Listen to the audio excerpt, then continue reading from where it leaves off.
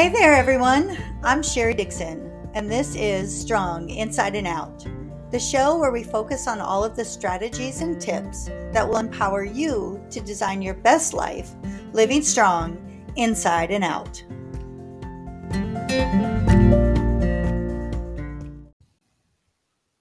Hey there, everyone. Welcome back to Strong Inside and Out, the place where you always get that little nugget of information that helps you be a strong woman on the inside and out. It's Thursday, so it's time for another great financial edition episode.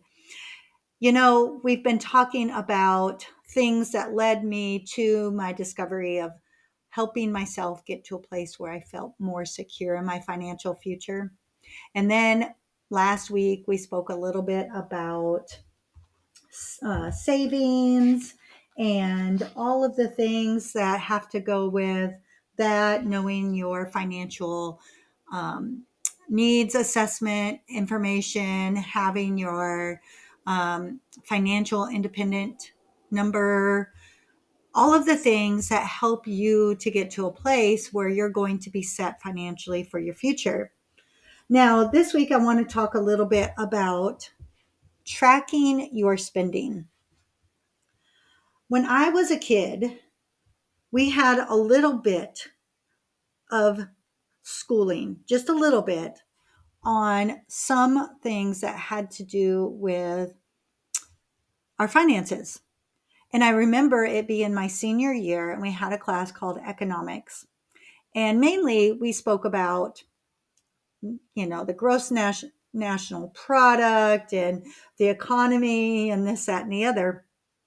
But there was a moment during that class where our teacher talked to us about checkbooks. Now, remember, I graduated high school in 1989, and checking accounts and checkbooks were a real thing.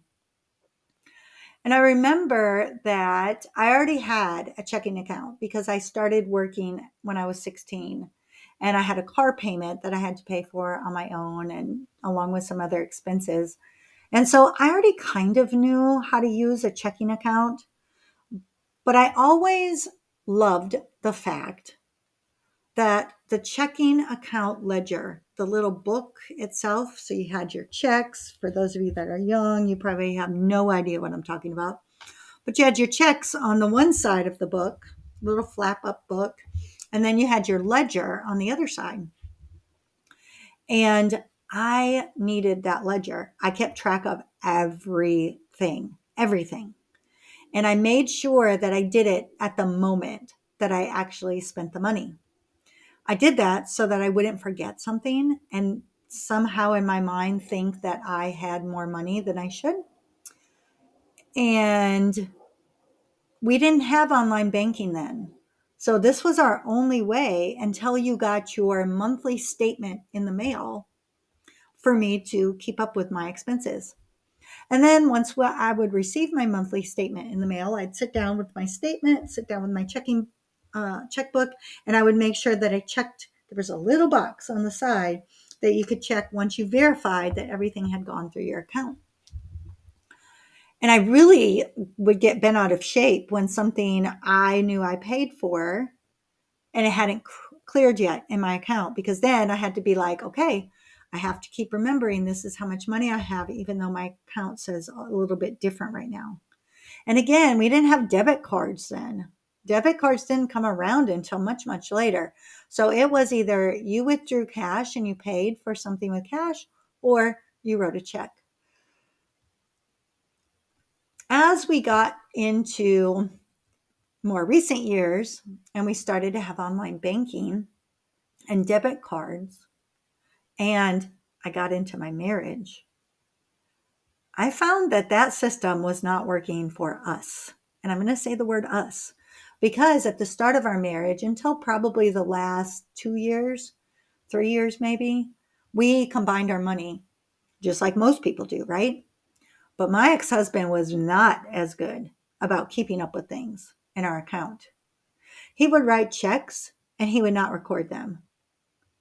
And then once debit cards came out, he would just use that like he had a endless pot of money at the end of that line, and we would go overdrawn quite a bit.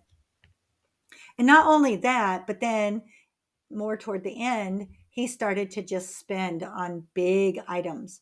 And we had more money in our account, so he wouldn't have to necessarily go get a loan for something real big. And then I would see this big amount coming out of our account, and I'd be like, what is going on here? I mean, come on. We had to find some kind of common ground.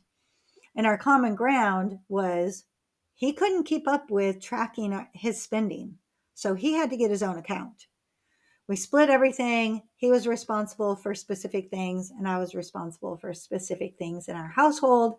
And then the rest of our money that we generated each would be our own money to do whatever we wanted. And I still kept trackers. Now, I didn't have a checkbook any longer. I had one, but I didn't carry it with me because I didn't use checks any longer. And even right now, to be honest, I don't even know. Maybe I have a couple of backup checks just in case I would need them. But otherwise, I don't even keep checks. But I keep track of everything I spend. I even have had conversations with my daughter in regard to this because there will be times where she'll say, Mom, I just don't know where my money went this month. And I'll say to her, have you sat down? Have you gone back and have you looked and really looked at what you're spending things on? Because we all know it's super easy. Oh, I've got some extra money this month. Okay, let me go do this, that, or the other. We've talked about savings. We've talked about setting ourselves up for financial future success. I really do believe that spending time, and you don't have to do this daily, and you don't have to do this every month if you're good about keeping track of what you have in your accounts. But I think that it's always a good idea to give yourself checkpoints where you go in and you look at your spending. You track it, not just to make sure you're not overdrawn in your account, but to make sure you know, where am I spending heavy this month? Where am I not spending? How did I get some extra money to put into my savings account? How did I get too low in my account? And what do I need to do to change? It's an eye-opening process. I remember doing it one month. I remember I always had a specific amount in my account that I never went under. And one month I'm looking at my account and I'm like, whoa, what happened here? So it was my indicator that I needed to go back and track my spending.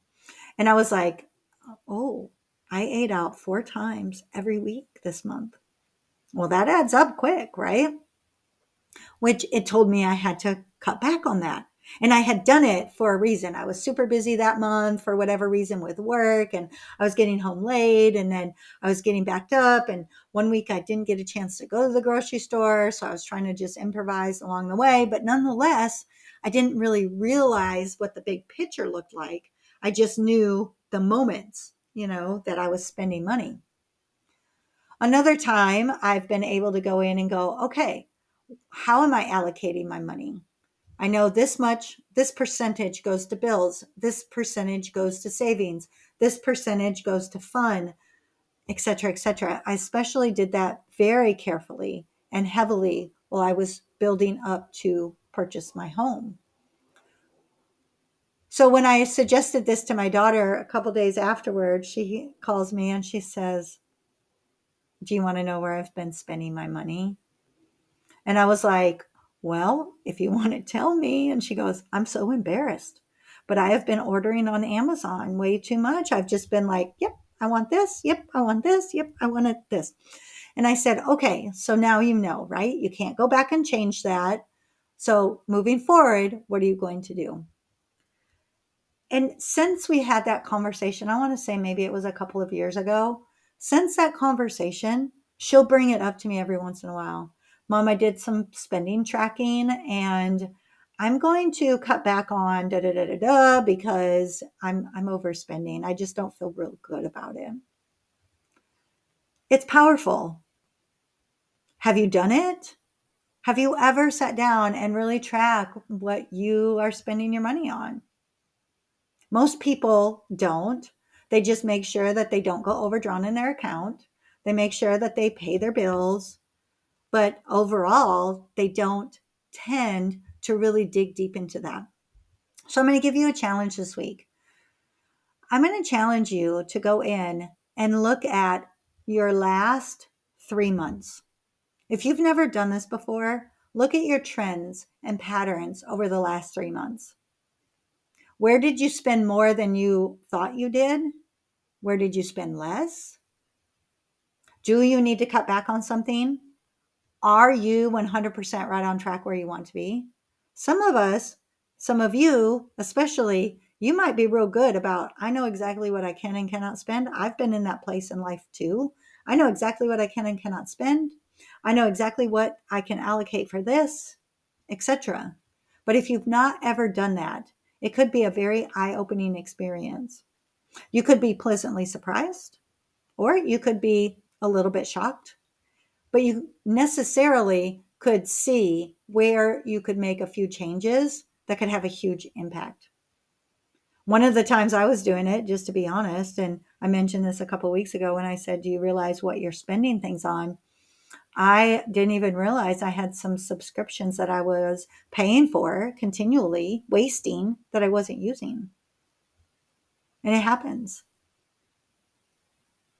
All right, y'all, that's everything for this week on the Financial Edition. Again, I don't want to make these episodes too long, but give you a little nugget of something so that you can get yourself on track to having your best financial future possible. And more importantly, really understand your money. It's a tool.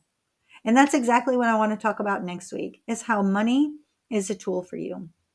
So join me right back here next Thursday on Strong Inside and Out, the Financial Edition. And in the meantime, have an amazing week.